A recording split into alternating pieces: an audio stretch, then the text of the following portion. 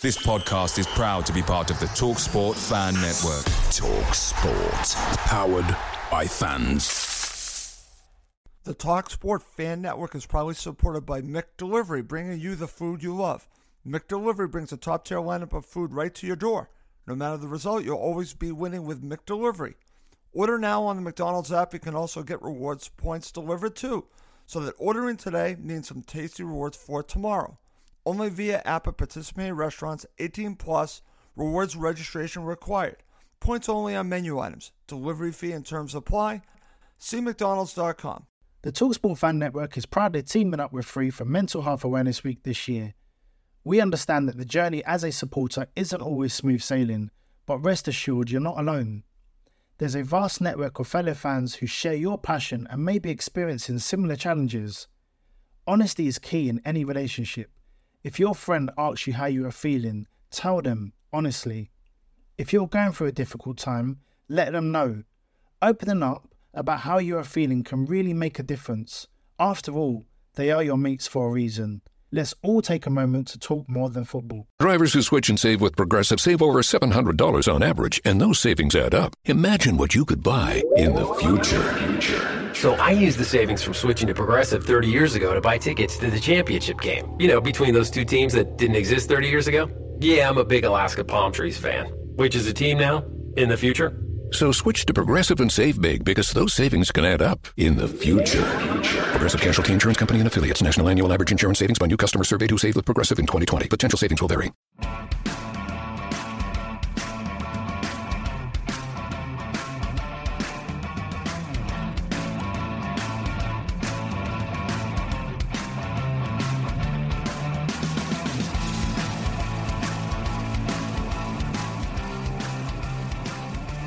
Welcome again to Cottage Talk. I'm Russ Goldman. Joining me right now is Giannis Aeneas. This is our preview of the upcoming match on Saturday night for Fulham against Newcastle United. This should be interesting, and I have a lot to talk about in regards to this match along with my co-host, but I'm going to go right to Giannis because I want to get Giannis's thoughts on the match last night, the 0-0 draw. Now, Giannis didn't have the right score, but he had a draw prediction.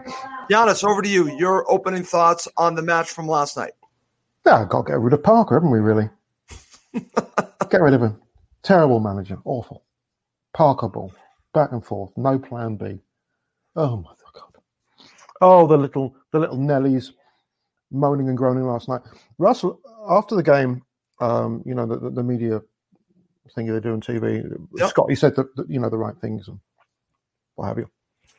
But I'd invite people to watch the interview with Graham Potter. Okay. He talked about, in this particular division, you don't get anything. It's got to be top draw every game. You've got to skimp and crawl and what have you. Burnley drew at Villa today. Yep. Their fourth clean sheet in 6 games. So now we're back in the bottom 3. Right. But you look at our results and our development. You look at Burnley, West Brom. This is a tough division. We don't have, as fans, any divine right to look at a team and go, we're going to stuff them. Yeah, we'll have them. I don't know what the basis of so much confidence towards Brighton was, unless you'd seen Brighton play this year, and I have quite a bit. I know you have. I highly rate them. Their position belies the way they play. Against Leicester, first 10, 12 minutes, I thought they played very well and they had some chances. And then typical sucker punch, the Foxes got it. Jamie Vardy does his usual brilliant stuff. They end up losing 3-0. But then you got players like Lamptey coming in, and you got players like Adam Lallana coming in. They had a strong lineup, strong enough that Mopé was on the bench. That's right. They're a good side, and they are well coached. And all things being considered, before last night, I would have been okay with a point last night. Yep. I'd have been ecstatic with a 3. And if you can hear a cat in the background, the cat's in heat. What can I say? Must be a Sheffield United supporter. But you take all that and you know. Let's look at it from Scotty's. Let's go back to Sunday, Russ, for a second. Sure. We deserved to win on Sunday. We only got 1 point. We absolutely did. Right. Now, what would have happened if we played as well as we did on Sunday, felt we should have got the 3 points? but then last night went and lost to Brighton. That would nullify. Yeah, exactly. Happened. And everything that you do is a progression. Brighton didn't play particularly well up at the King Power. There was going to be a reaction. And there was a response. And they had strong players back in the lineup. People were saying, "Oh, they made 6 changes and they freshened things up." No. There were enforced absences that prevented them from playing down at playing up at the King Power. So they played against us. And I thought what I saw was what I expected. And we cannot take anyone for granted. There have been some Arsenal near the bottom. You've got teams. The only team that's been consistent to form now is Sheffield United. Have they scored? They just scored, Giannis. They've just scored, and they actually scored. I said to Judy before the game, look, the way this division's panning out, don't you take anything for granted. Don't think because they've got 1 point. No. It's going to be that kind of division and that kind of year. At the top, nobody wants to win it right now. And at the bottom, the difference, I think the difference between the bottom teams and the top teams. And Chris just mentioned this. We are mentioning it, Chris. It's not as big as people will think, because teams like Burnley, I'm watching tonight, and Sean Dyche's teams fight for their manager. That's right. They've got Sam Allardyce in at West Brom. I'm not sure how much of a difference it's going to make. I mean, the owners don't like to spend money. Will that make a difference? We have an owner that has deep pockets that can buy a striker or two, and he's got us playing. And I'm expecting that, to be honest with you. I'd be shocked if we don't. And look at the expectations. We went from really sucking against Villa, looking poor against Palace, where 2-1 I think flattered us, to now where we're going, we should beat Brighton. No. You got to play a game at a time. I think it was a good point against a good side, but Newcastle's a different team, and I have a different view. I think we match up well, although we did get a bit of bad news today, which I know we'll touch upon. We definitely have to touch about it. If you're talking about Bobby Decordova-Reid, that's the bad news, because he is a doubt for this match. And it's funny, Giannis, because watching it, I said to myself, oh no, because when I saw him still on the pitch, and he just did not look like the same. He looked like he was potentially injured. And Scott mentions that in his commentary today. I actually think I read about it on the tweets from Peter Rutzler that he's a doubt for the match. So that's something that we're going to have to watch, because I think he's been very good for Fulham, and I think not having him against Newcastle United is a loss. But we'll get to that when we really talk about the match. But I want to talk a little bit more about the last match against Brighton, because it's something you and I talked about off air. And listen, we did our full-time show, and I thought it was fair to talk about everything. Talk about Brighton, but also talk about the tactics from Parker. It's just seemed like that they went out with the same ideas that they did in the last couple matches. And listen, I certainly understand that. I guess in the back of my mind, Giannis, I was thinking maybe they would be a little bit more attacking and taking it to Brighton, but maybe there was a reason why he wanted to just play against them. He played against the opponent, similar formations, and they basically just equaled each other out. So I understand why there are fans looking at it and saying, well, why didn't he change things up? There were fans that were clamoring for changes at halftime. Go on Twitter. I can't tell you how many tweets I saw, Giannis, saying, bring on Kearney, bring on Mitra. Again, feel free to comment on that. But he stuck to his guns and didn't make the substitutions until later, and never brought on Kearney. So what are your thoughts about the fact that there are fans that, and listen, I said it myself that, I think it's fair to say, why not question the tactics there? But you believe that he came in with the right tactics. Yeah, and to give Scotty credit, he said after the game that we looked a bit flat. Yes, and I think that's a very accurate statement of the game. It wasn't an inspiring game; it was a dull game. It was our first 9 years since our last 0-0 draw, and it felt very much like a 0-0. Brighton did well in the second half. They came out of the traps. They got the Lallana goal. Obviously was disallowed, but. I almost saw it coming because we played so well on Sunday. It was such a massive high in front of 2,000 fans. I'm not excusing it, but let's not forget it wasn't until Monday that we suddenly, were in London. They were informed they were going back into, stage 3. And for, I mentioned this in the pre-game against Brighton. When Palace played Tottenham on Saturday, you could hear the 2,000 fans. Our fans made a humongous difference, a massive difference. You could even see a bit of, if you roll back the tape, a bit of emotion from Scotty as he was walking across the pitch before the start. You could feel that energy. The players fed off that energy, and all of a sudden you get the rug pulled under you because governments can't get their shit in order, or whatever it is. People can't do it, whatever it is. Sure. And now you've taken the fans away, and I think that affected Fulham. That really did. I think it affected the players, and it looked like from the start we looked a little flat. We just weren't flying as much. The movement off the ball wasn't as fluid. The passing wasn't as crisp.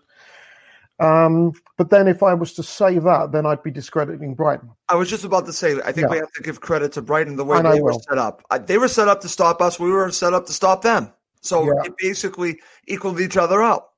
Yeah, and I really like Graham Potter as a coach, and I do like that Brighton side. I like the way they play. I like the way they set up. I think they've got good players. And when you talk about young managers, and there's all the the glory and dory of, I'm sick to crap of hearing about Lampard at Chelsea and what have you. As far as I'm concerned, he's not even in the same stratosphere as Potter, because Potter's doesn't have anywhere close to the budget that Lampard has. And look what he's tried to do. He's created a team that is actually entertaining to watch, that is set up very, very well, that is very difficult to break down. And he actually had the guts to bench his starting goalie. That's telling you something. Absolutely. He will make the difficult decisions. I mean, and Scotty's done it as well, right? I mean, he's sat Mitra and he's sat Kearney. But he deserves a lot of credit, and Brighton deserve a lot of respect. I had that before the game, and that's why... That's why this doesn't surprise you. They're not at all. You're getting they're back a good side. Yeah, they're a good. They're a good side. I think 3 weeks ago we'd have been ecstatic at getting a point the way they were playing and the way we were playing. It might be seen as 2 points lost, but you know what? We really should have put Liverpool away on Sunday. We did have chances. Yes, it's not like we didn't. And I think that the fans not being there didn't help. And the subs thing, well, Scotty's angle's probably going to be, I'm going to let the starters go. I'm going to ride that train as long as I can. I'm not going to do the Slaven Bilic against us, make 2 subs or whatever it was, 3 subs at the Cottage. Yep. I'm going to let it ride and see what happens, and I'm going to bring in the subs that I think. And as he said before, we've got a lot of games coming up. He's got to rotate the squad. I'm expecting changes. That. Yes, he did just say that. And there will be changes at the weekend. But overall, I'm you know what? It's a game we could have lost. I'll take the point. People want to moan about it. Like, really? Just move on. Newcastle, and as you can see now from this division, holy crap. It's crazy. It's crazy. What a great game. It's a great year. It's been brilliant so far. So entertaining. A lot of fun. Very interesting. Like, we're already talking about, Giannis and I are actually, it's on my television in front of me while we're recording this. I can see Manchester United losing 1-0 to Sheffield United, which is awesome. Anyways, we'll get into Newcastle United in just a sec, but I just want to talk about one thing, because another theme, in the show last night, and I think you're going to agree with this, that 15 minutes in the second half. Let's go back to the beginning of the season. I think Fulham give up maybe 2-3 goals, Giannis. The fact that they held their defensive shape and were able to withstand that, and again, they did have some luck to go along with it, but to survive that just shows how far the defense has come, Giannis. Again, we can focus on the negatives. Certainly we can do that, but we have to highlight the positives as we look forward, as we look to this team building. It's funny because I just watched a video of a Newcastle United supporter calling Fulham terrible.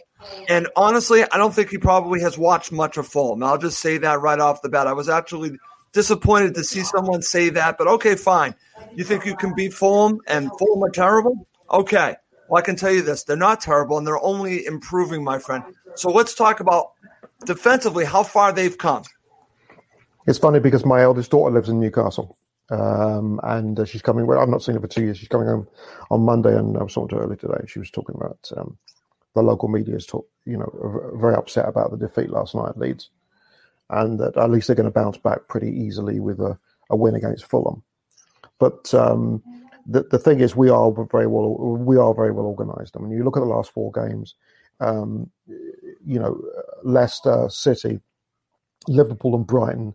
You'd have your arm chopped off to concede only 4. Yep. 4 goals in those 4 games. So we're very, very solid right now at the back. We've got a little bit of luck, but then look at the value of having a good goalkeeper. Lewis Dunk's header, and he's, those 2 saves. Those 2 saves. I mean, the value of having Areola there is like a safety blanket for, let's be honest, a very young back 4. Yep. A very, very, in fact, they might be the youngest back 4 in the Premier League. I'll have to check on this. So, relatively inexperienced. Robinson had never played a Premier League game before. The only one who had it was Tosin. That's right. And he's 21. So, Newcastle just, they're full of rubbish anyway. I mean, they couldn't. The stick that they gave to Steve Bruce up there, and to me, I heard it again today. Oh, awful! I heard it again today. Awful. Because Steve, and it's really it boils down to Steve Bruce is a very good coach, but it boils down to the fact that he's a Sunderland supporter. It's all about the bias, and you know what? And look, he's had to put up with Mike Schmuck Ashley. We could do a show on him, and we're Fulham supporters. We could definitely do a show. I mean, if you want something to complain about ownership of any other club except for Newcastle, go ahead, because name any other club. No one has as worse ownership as Newcastle. Newcastle is probably the bottom. You could talk about any other club. No one is as worse as Newcastle United. They are terrible with Ashley. He is horrific. And he is. He I mean, over here in North America, we laugh at owners. You and I, with Jerry Jones, at the Dallas Doughboys. But I would rather have 10 Jerry Jones than this. Oh, big time. Yeah, and you know what? To be fair to Newcastle, St James's Park, 52,000 fans that can get in there. They are I get pushback, but the fans in the Northeast are, I think, the most fanatical in England. You've said that. Yeah, I mean, if this was at the Cottage, if it was a home game at the Cottage, the away end would. Well, I have a huge respect for the Newcastle United supporters. I totally do. Huge, but I think they're a little delusional, and a lot of it is because who did Steve Bruce replace? Rafa Benitez. I mean, it's a tough act to follow. Yeah, of course. I think their whole, they were upset about last night. They believe they're going to get 3 points.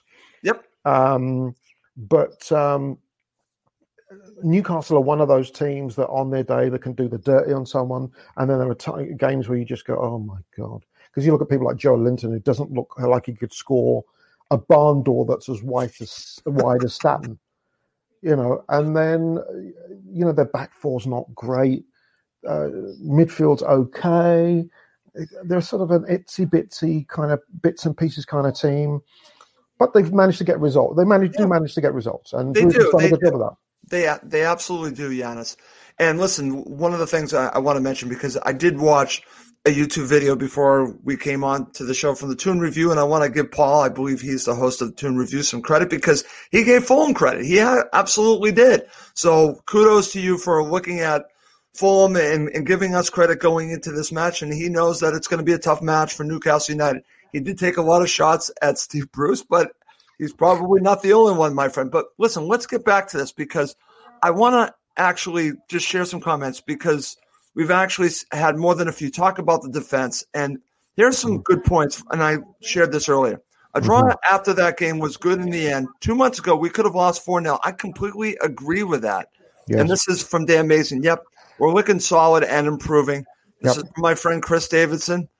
The defense now is awesome. Tete and Congo also waiting in the wings. Great point from Chris. So it's come leaps and bounds, and that is good for us moving forward. I've always said this, Giannis. Building the squad, I think it's good to build from the back and go forward. Well, we're building it from the back. And Scott's, again, I think it takes on his personality. He's conservative in nature, but he's defensive, but I'm not saying that in a negative way.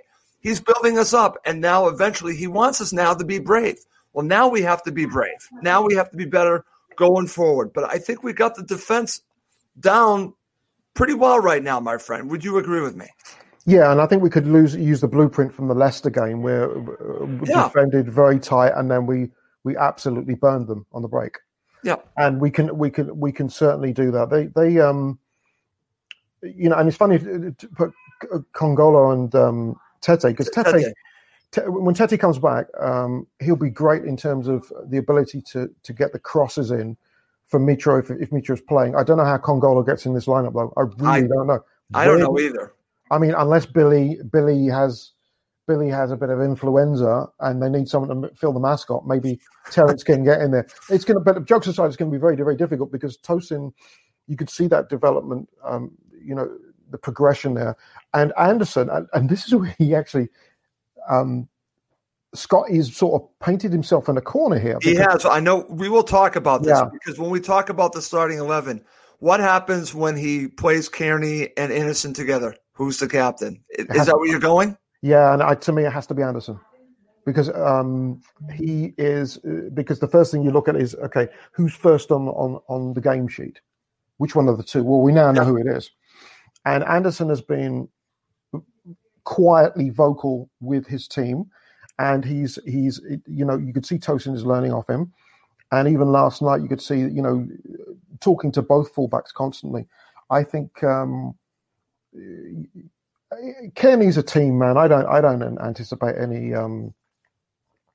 pushback. I feel a little sorry for him because he was playing very well. Yep. But that's one thing that I've not heard mentioned is did something else happen in the background that necessitated Scotty to sit him? We don't know. I don't know. That's a good question. I've not heard anything. No, we haven't. So that we don't know. We don't know. We don't know if it's all tactical or not.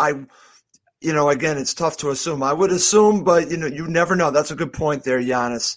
Very good point by you. We just don't know on that. But what's interesting, and again, when we talk about the starting 11, and I definitely want to get your thoughts on Tete, could he be ready to go? Because what's interesting about this, when Parker uses the formation that he's been using now, Aina is part of that back three, those three center backs.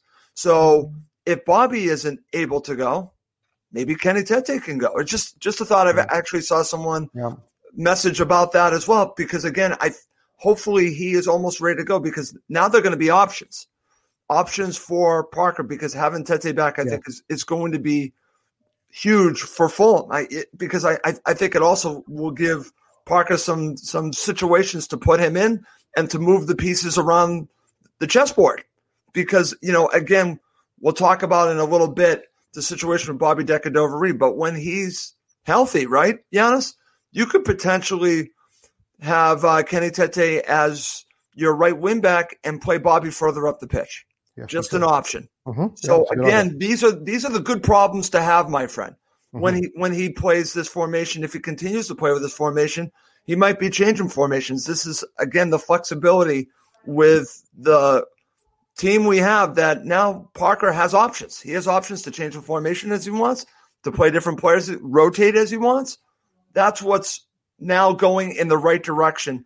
It's funny because I've always been one, go with like the Roy Hodgson. This is my starting 11. But with so many matches, Giannis, it's okay to have a rotation, to have other players be involved. And I understand why Roy did that, especially in some of our best seasons.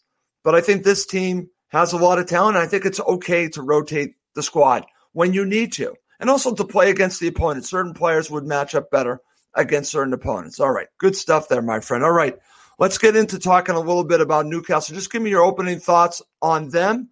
And, they're coming off of a not so great match for themselves. So what are your thoughts about Newcastle so far this season? Well, they conceded 5 to Leeds, but they won't be the last. Leeds are funny because it's kamikaze. for them. It's all or nothing. Oh, it is all or nothing. You're totally right about that. I mean, and they are fun to watch. I mean, I don't think there's any two ways about it. And look, there's some of their results. I mean, they won down at Selhurst Park. I think it was 2-0 several weeks back. I thought they were unlucky against Chelsea. Beat Everton 2-1, but then lost down at St Mary's. It's a team that can create chances, not so well structured at the back. You never really know what you're going to get. But I think a side plot to this is the last time we played them was the last game of the season. We got relegated 2 years ago and we lost 4-0 at home to them. That was terrible. Yes, it was. And Scotty Parker will remember that. That's any coach, any manager will tell you they usually will remember scores and instances and they've got a habit of dredging it up 10 years later. And I'm sure Scotty will say, look, last time we played these little buggers were down at the Cottage and they embarrassed us. We were already relegated. But he'll also remind them that, Brighton, we didn't play as well as we could, but we got a clean sheet. We only conceded against Liverpool because of a penalty that some would say is questionable. When we went to City, one of the goals was a penalty that probably shouldn't have been given because it was a dive. And the goal we conceded against Leicester up at King Power by Harvey Barnes was a super strike. So defensively, we were very good. And if the fact of the matter is, let's look at Sean Dyche. Yep. With Burnley. Part of his philosophy has to be, look what I've got. I've got Chris Wood and Mate Vydra up front. So the only chance I've got of nicking anything is keeping it tight at the back. He's figuring if we keep it tight, we're in every single game that we play. Oh, he's right about that. He's right about that. Absolutely. And, it's defence first. It's not an accident they beat Arsenal. Arsenal are really struggling. Burnley were really full value. Tonight, they should have got absolutely slaughtered by Villa. Enough chances. But Burnley are a resilient team and they're reflective of their coach. And the thing that I've liked about our development as a team is we've built resilience. Many a time, last night's game could have gone south, but we gutted it. We stuck at it. We were struggling. We found a way to get something out of it. That's right. And that's a piece of resilience, and it's something that adds to the piece of the puzzle. You're going to have games like Sunday where you should have won and you didn't. You get games like last night where you could and maybe should have lost, but you didn't. And that all adds to the experience. And that's why, yes, it's half glass empty, half glass full. Sure. But you've got to take those. Newcastle, as I said, they're going to, they'll present their own little set of problems. But I think we have enough in terms of the armory and with the potential changes we can make to the lineup on Saturday to give a good account of ourselves. And I said to you before the Brighton game, I think we're going to go up there and get at least a point and maybe even 3. Okay. I'm here to tell you I think we're going to win this match, but I'll give my prediction in a little bit. I'm actually feeling pretty good. I've watched a decent amount of Newcastle United. I think Fulham can take this team. And going back to your point on Burnley, I have a lot of respect for Burnley. Giannis, you and I were talking about this off air. I like the way that they've built their team with Sean Dyche. Sean Dyche has done a fantastic job. They are defense first. Well, Fulham under Parker really are defense first, but here's the difference. The upside with Fulham, I think, is much greater than with Burnley. Burnley know who they are. Burnley are going to struggle to score goals, and they will keep it tight, and they will get results, and they will probably be in it to the end. I think Fulham have a chance with recruitment to actually be much better going forward. I think they're working on the defense. I think the defense is on its way. You started there. Well, now you work on what you're lacking, and that's going forward. You get that right. And I think Fulham are going to be in decent shape with a great opportunity to stay in this league. And honestly, like I said, much respect for Burnley. I think Fulham have much bigger upside than Burnley do.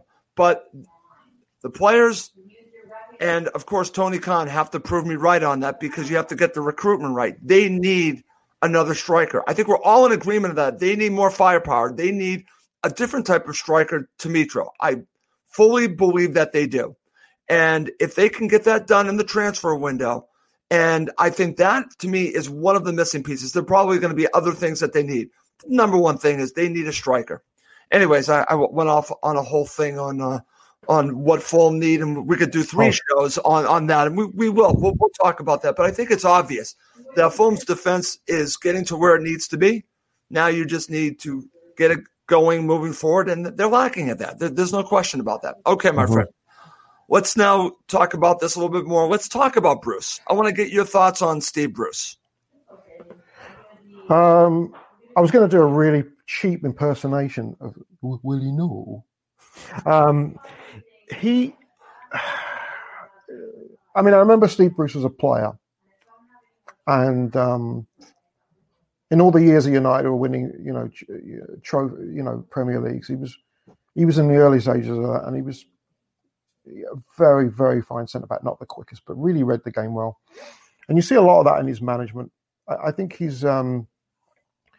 he gets his team set up well. They're very well organised defensively. That's why I'll be very angry about last night. And you could tend to, in the post-match, he felt that they really that they shot themselves in the foot because they started committing men forward thinking they were going to get a winner. You can't do that against Leeds. They will burn you badly. And they did.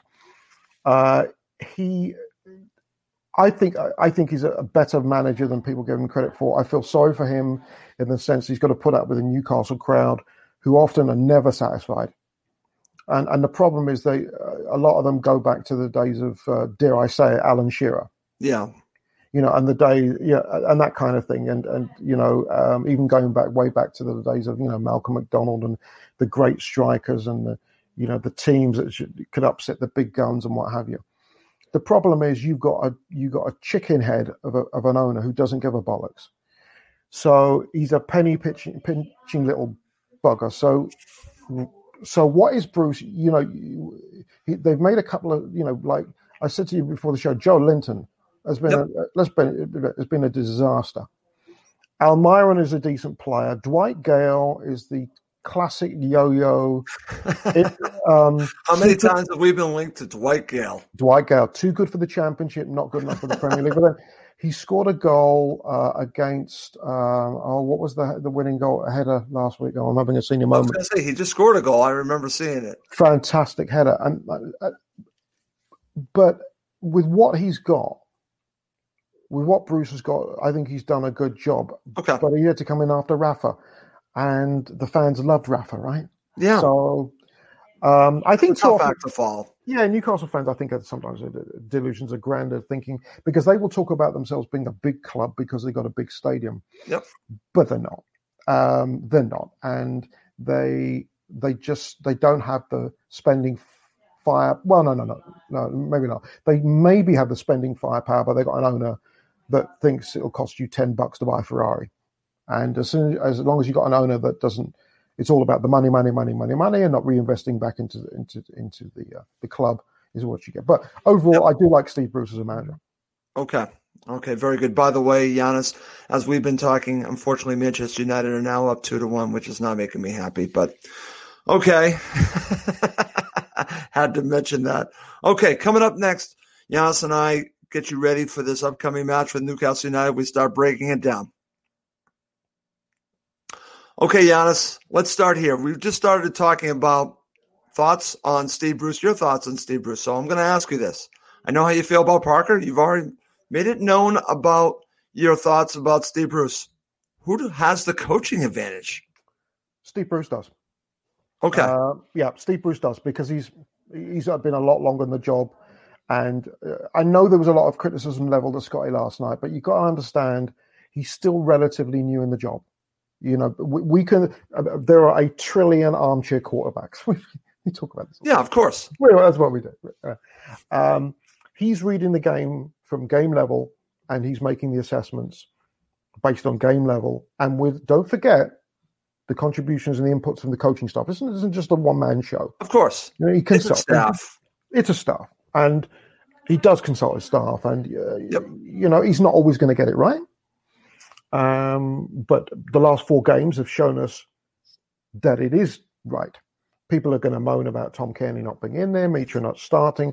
I'm still not convinced that Mitra is fit. The Kearney thing, we're really not sure. Yeah. But I mean, how many of the players, the only player that I think any level of criticism has been leveled against in the last 4 games has been Loftus-Cheek. Now, if I was to level any criticism of him personally, it's that a person who's so big is so poor in the air. He really is. That's a good point. Very poor in the air. I don't understand that. I don't think he's been that bad, but I understand the clamour to get Kenny back in. Yes, of course. I understand it too, because he hasn't been living up to the billing. We expected a certain player from Ruben Loftus-Cheek, and he certainly hasn't been that. Yeah, and he's shot. And look, he's shot of confidence. But things happen for a reason. Last year, the run-in at the end of the season, who would have ever have thought that Neeskens could bounce? Oh, you go back to that. That's right. Pele, right? And Bobby De Cordova-Reid, and I have been one of his biggest fans from day one, because you see the value of what he does in terms of work rate, and he does score goals, but he creates chances and he causes trouble with his pace and his skill. But he's also a team player because of his ability to track back and cover, and he's really, really high on him. Bruce has been around the block. He's seen it all. He's done that.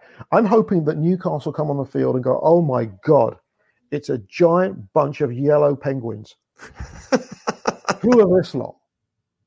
I've never seen them before. And maybe get spooked by that, and maybe feel a bit down about getting spanked by Leeds, and not have such a good day. But Bruce is look. I take Bruce over Lampard. Okay. Well, I know how you feel about him. So. Because you can it's if you're in a top club and you've got a multi-gazillionaire owner, it's easy to look good and have some success because you've got all the money to buy the best players. Yep. It's when you have I'm going to use Gerhard Struber at Barnsley last year, and the miracle to keep them out. Ralph Hasenhüttl. Yeah. A year ago, 9-0 at home to Leicester City. I mean, really. Now that is coaching. That is absolute coaching. What he has done down at St. Mary's is phenomenal. And that is what the art is about. So, Bruce has got what he's got. And Scott, he's going to get there, and he's going to coach at bigger clubs than us, whether we like it or not. But he's cutting his teeth with us. And he says the right things, and the players play for him, and they put in a good shift. And even when they're struggling, they try and gut it out, and that's what happened last night. So Bruce, for me, gets the edge, but again, it's fairly early on in Scotty's coaching career. Right. He has more experience. I get where you're going on that. Okay, Giannis, let's focus a little bit on Newcastle. I wrote it here as key players for Newcastle United against Fulham, meaning that what players concern you from a Fulham perspective on Newcastle United? Well, I'm looking at the lineup for the Leeds game, and that will give us, I think, a little bit of an indicator for what might happen Saturday and the players that will play. Jonjo Shelvey was on the bench and didn't come on. That's right. He did not play. I think he's going to be back in there, to be honest. I think he's going to be back in there. Dwight Gale came on for Joe Linton. It might he should have come on in the first minute. Joe Linton can't do a bloody thing. But Dwight Gale came on with 15 minutes to go. Is he gonna play? He could start. Almiron came on with 14 minutes to go for Fraser. So then there's a decent chance you could have Gale, Almiron, and Shelvey. That's what I think is. I think they're going to all be involved. Yes, and now depending on how they want to play it, is there a chance of bringing? Andy Carroll was on the bench last night. Do they start him? Do they mix and match? They've got threats in certain areas. I think where we can hurt them is if we just got to keep our shape and try and get them on the break, because I don't think they're very quick at the back at all. I'm not so sure about Darlow as a keeper either, but they do have some threats. Shelvey, not playing Shelvey on against Leeds was a curious decision, and I'm wondering if he was carrying a knock. And sometimes you do coaches, and this is where Steve Bruce I'm sure is smart, where he'll know that maybe Shelvey's at a certain level of fitness and he can't start, and he might bring him on, but he might bring him on in an emergency, but it won't be to the expense of future games and a busy Christmas schedule. I mean, that's what Graham Potter did. That's what Potter did up at King Power, and then he saved the players, and then guess what? They showed up last night. So they've got weapons, but I think if we keep it tight, we can cause them more trouble on the break, as Leeds did last night. See, I totally agree with that. I think they showed a little bit of a blueprint for Fulham. Yes. That if you are tight, and again, it's not – I don't think it's going to be expansive football against Newcastle United, but I think it could be interesting to see how quickly Fulham can break on this team. We've already witnessed it, like you said, and I watched that Leeds match, and I'm like, oh, boy, Fulham can do some of this. They can actually break like that. They have some of the pace that can break like that. So I think there are going to be opportunities, Giannis, because I think they're going to be desperate to get all 3 points. I think they're going to want to show everyone the type of club they are, and they're going to want to come out firing. I truly believe that. And I think that might play in the hands of Fulham, because I think Fulham can really beat a team on the counter. So I wouldn't be shocked if that's what we see. So I kind of like where you're going on that. Okay. All right, my friend. Let's just jump to it. Give me your 3 keys to victory. What do Fulham need to do to get all 3 points? I'm predicting a victory, so what do they need to do? Keep it tight first, 15-20. That'll be my first one. Second, make changes with the lineup to ensure that we've got fresh legs with the Christmas campaign. And to be fair to Scott, he did say last night that, they had to assess the amount of mileage from that last, 2 very tough games in 72 hours. So, freshening up the squad, and I don't mean wholesale changes, but, 2 or 3 changes maybe. And the third one is to be patient. And I think that's what we're going to need to be, because against Leicester City, we did a number of them in terms of the counter-attack. But Leicester, for me, are more dangerous. I mean, Jamie Vardy, as an example, is just such an incredible striker because of his ability to think outside the box and move into pockets. He's just a wonder. If you ever get just to watch what he does off the ball, it's not what he does on the ball. Off the ball, he's just... We completely nullified him, Giannis. Just think about that. Yeah, we did. We did, and he wasn't. I think we did a very good job on him, but he wasn't at his best. Even his first touch eluded him a couple of times, and because he just needs a half chance and he'll bury you every time. Newcastle don't really have that threat, but we have to stay patient and we have to trust the process. And that goes back to last night. If we're going to have a game where we're going to struggle a little bit, people can't get antsy about we can't score and there's no plan B. Trust the process. It's part of learning. And, we pick up points here, we pick up points there, we get the odd wins, We're a third of the way through the season. There's a long way to go. And I think it's going to be a good test for us on Saturday in terms of being patient, trusting that process. Keep tight. As long as we're not chasing the game, we're always in with a shout because we have the pace to exploit on the break, depending if we get that lineup right. Look at the West Ham match. I know it didn't go our way, Giannis, but no, look at how we played against them. And again, I look at teams like them, and I don't see any different with Newcastle. I don't think Newcastle is as good as West Ham. And we should have gotten something from West Ham. They should not fear going to St. James's Park. Listen, they won there. I know it was in the championship, but I'll never forget that. And there is some precedent there. But sure. Okay, so let's move on. And what formation would you use? Would you go with what he's been going with? Do you expect him to stick with what he's been doing lately? Again, we've gone away from the technical Parker ball with the 4-3-3 to the 3 at the back. So, what are your thoughts here? It's if the formation is working, stick with it. I think he'll do that. I think it's, and part of it is the coaching. Well, you want to, as a player, if you're playing for a coach and there's the chopping and changing of formation, sometimes it can creep in. The uncertainty. Does Scott A really have the faith in his own formations? He's tinkering with it. Is it? And it can make players nervous. They're professionals, but it can make them nervous. So I think what he'll do is he'll say, okay, Sunday was evidence of where it's at its absolute tip top without the finishing. And last night is evidence where if we're a little bit below par, it can be a little problematic. He'll stick with the same 3-4-3. I have no doubt.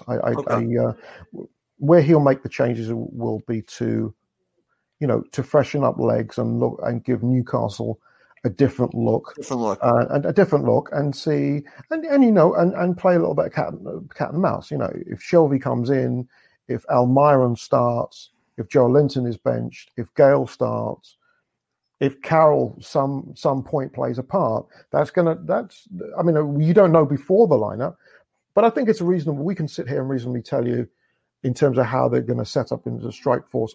Yep.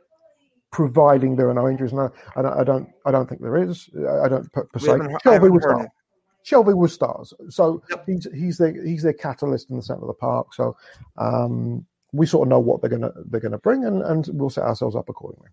Okay. And what's interesting about Newcastle United, in their last match, they had a different formation. They played 3 at the back. But before that, they played 4-4-2. So it'll be interesting to see what Steve Bruce does. I wouldn't be shocked if he went 4-4-2 there at home. So I would kind of expect that. So it'll be interesting to see how Parker plays that. All right, Giannis, let's now go to starting 11. Now is the time we can really talk about the situation with Bobby Decordova-Reid, because I think this is a conundrum.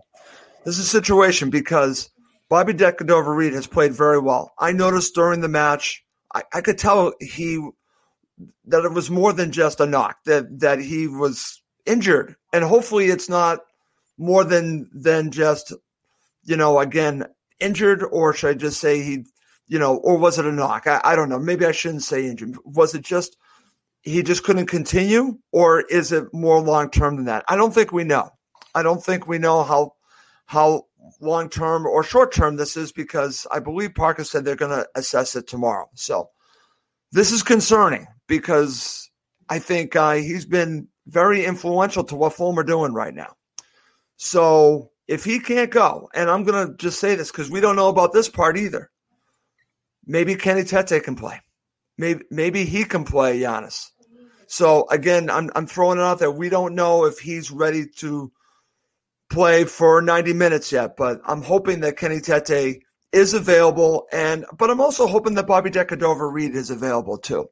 But there's some situations that are going to come up when we talk about the starting 11 and decisions that Parker has to make. So I'm going to put you in the shoes of Scott Parker. Starting 11, give it to me. I think you leave the back line as it is. They've done super. I think a lot of it may have to do with Cavallero here, because if Cavallero's legs are up for it, one of the options could be you swing him back, you swing him to the right hand side wing, bring Mitro into the middle, and that would cover Decordova-Reid. And let's not mistake, Decordova-Reid would be a big loss. He has played super. But Cavallero has shown enough in the recent games that he can stick to a plan and get outside the box and play for the team by doing the little things. So Scotty I think he may gravitate and bring Ivan out wide to the right, bring Mitro in, keep Lookman on the left. Okay. Which would mean the midfield is where. So the first force change, if Decordova-Reid is injured, will be, and I believe by him saying it, he won't be available. Okay. So Decordova-Reid out, Mitro in, Cavallero switches right. In the middle, I think that.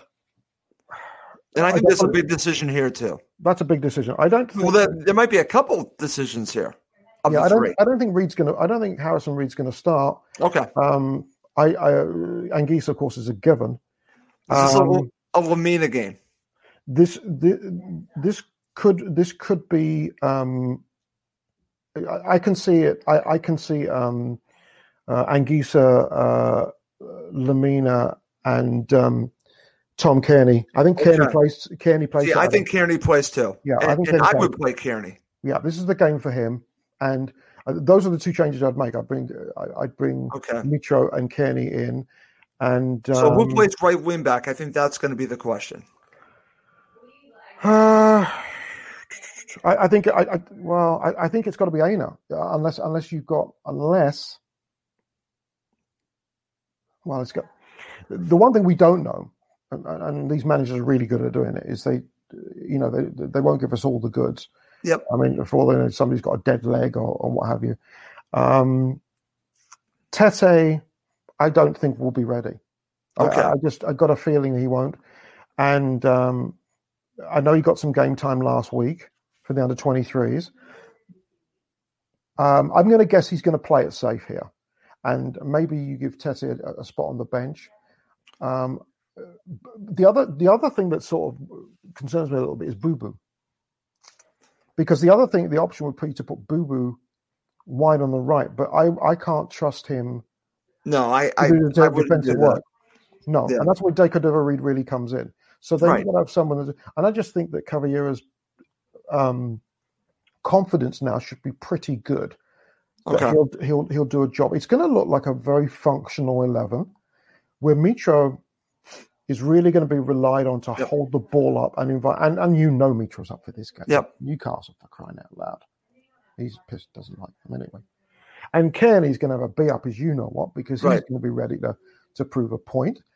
And as long as that back line and Areola stay constant, that's the thing, right? I mean, if game in, game out, you put him out there, Congola could be 100 by the time he starts for us. Okay.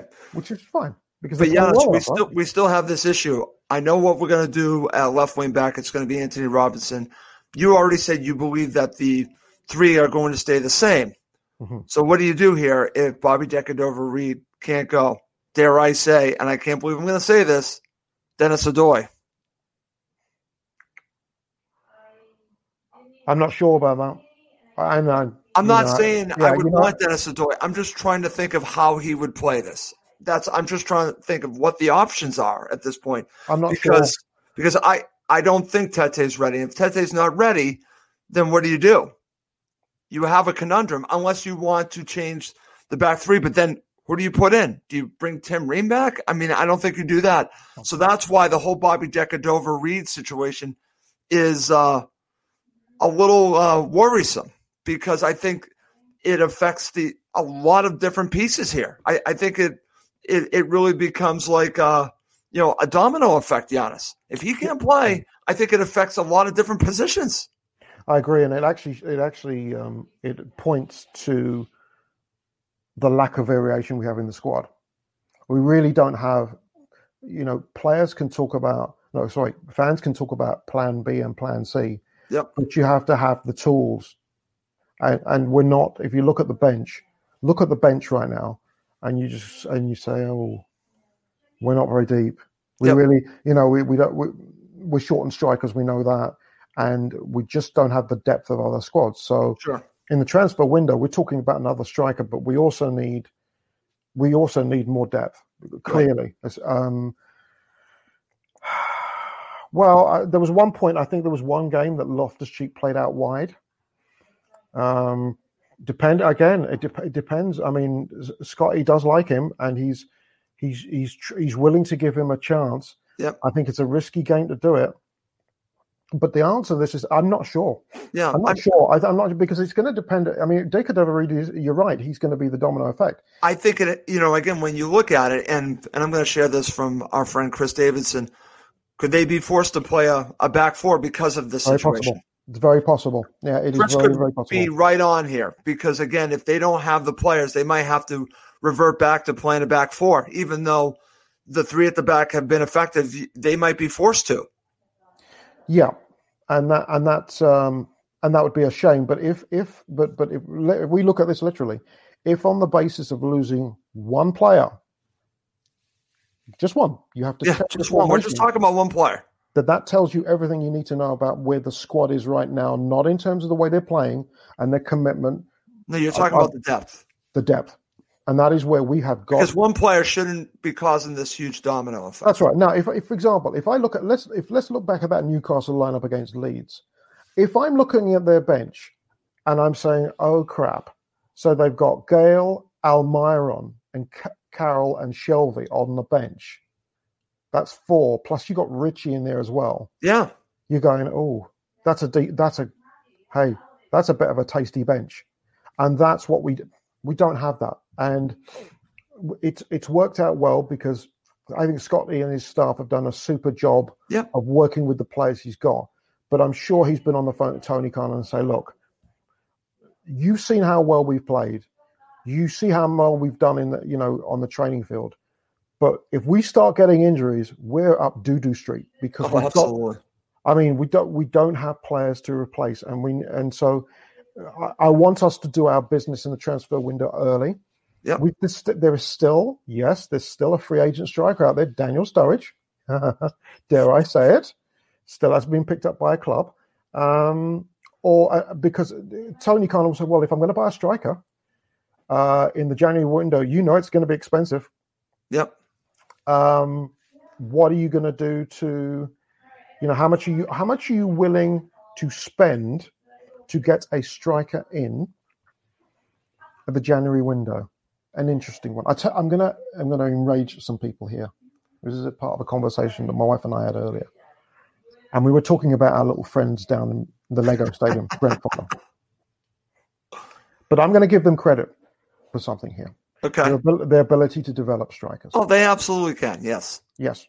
I mean, you look at the Mope, Benrahma, Watkins. It hasn't gone without notice what Ivan Toney's been doing there this year. Ivan Toney has scored 18 goals. He came from Peterborough United. Yeah. During this transfer thing, he said, I want to play for a Premier League club. I think I'm good enough. And then people going, but you've played for Peterborough.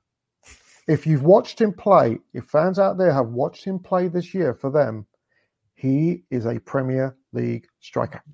He is. Hey, I'm not against any option. I don't care where they play. I'm not against that, my friend. But the problem will be if you try and get him off them, you will have to. Because You'll pay dearly. You will pay dearly because number one, Brentford are going to be in the hunt to get promoted, and number two, there's no way they want a player to go to Fulham. There's no way. But money talks. Yeah. And Khan could turn around to someone like Tony, them and say, "We'll put 25 to 30 million on the box. What do you want?" And you know what? Brentford will nibble. They're in a new stadium. Yep. They've got no fans. They never did anyway, but they've got no fans. And this is a pandemic time where clubs are losing money, and even though they've just bought him, and even though he's successful, Brentford always have a habit of selling. He's a player I've watched this year, and I've been really, really impressed with him. He's a good striker, and it's to get someone like him to help us past January is going to take money. Mr. Khan, if you're watching, I hope you are. If you're watching, get the money out. Yes, spend money and lots of it too, because I think to get the striker that we want, we're going to need to spend. Okay. Sure. One last comment again from my friend Chris Davidson in Spain. We have other center backs in the squad: Reem, Lemachan, and Congo not fit. Plus, Odoi has played center back, so that's a good point from Chris. If he wanted to stick with three at the back, he could play Odoi in that position and then move Ina to right wing back. So that's an option too. It's an interesting conundrum. And again, this all starts with us talking about one player and the domino effect that goes along with Bobby Decordova-Reid potentially not being available. And it's crazy that we're talking like that, but he's been that effective. And that's why when I saw him in the last match, I was like, I said to myself, this is not good, because I thought, what are they going to do without Bobby Decordova-Reid? I said that to myself, and now we're talking about it now. Okay, my friend, let's wrap up this show. Let's get your prediction for the match. I know my prediction. What's your prediction? We're going to beat them 500-0. What's your prediction here? I think we're going to beat them. I think we're going to beat them 1-0. Okay. I think we're going to nick it. As I said, it's a progressive thing. I wasn't disappointed with last night's result.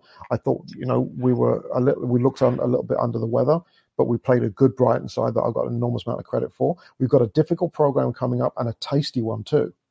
We've got Tottenham and Southampton on the horizon. Yes. And they won't fancy playing us because no. In fact, I'm more worried about Southampton, to be honest, because they're scary. But if we're set up the right way, I think we should be okay. But let's see what they put up in the line. Let's see if they bring the big guns in, and that might be good for us because that might really fire up our lads. Say, oh, really? Okay, all right, okay. You bring the big guns in, we'll shut you up. Because defensively right now we're organised enough that we're going to give away few chances, And I really fancy our chances to win. I'm going to say 1-0. Okay, very good. All right, I'm going to share some predictions and keep them coming. This is from my friend who's a Patriots fan. Fulham to win 2-0. Thank you very much there, my friend. This is from Brian Lake. Fulham 2-1. There's another prediction. Predicting a draw, 1-1. I can see that as well.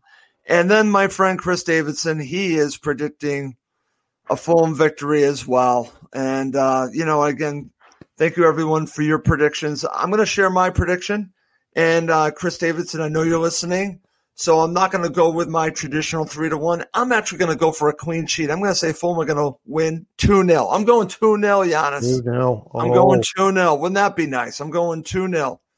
And, again, nothing against Newcastle United.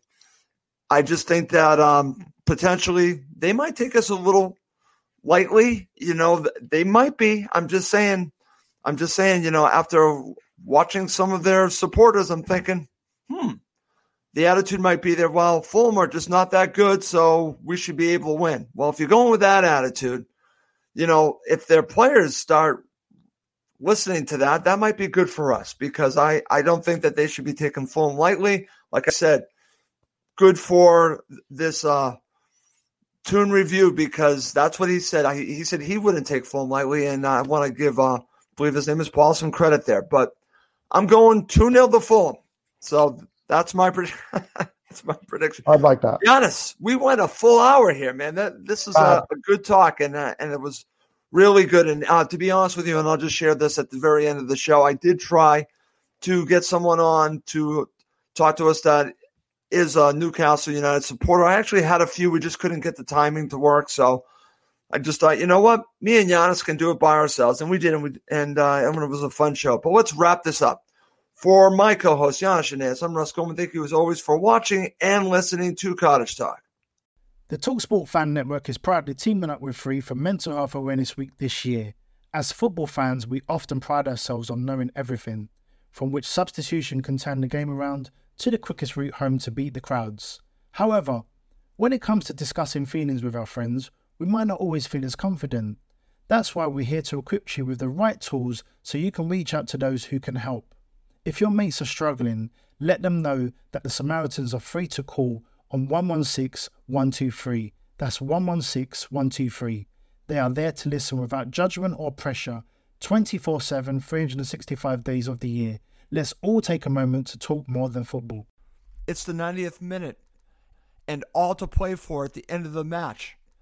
All your mates are around. You've got your McNugget share boxes ready to go. Your mates already got booked for double dipping, and you steal the last nugget, snatching all 3 points. Perfect.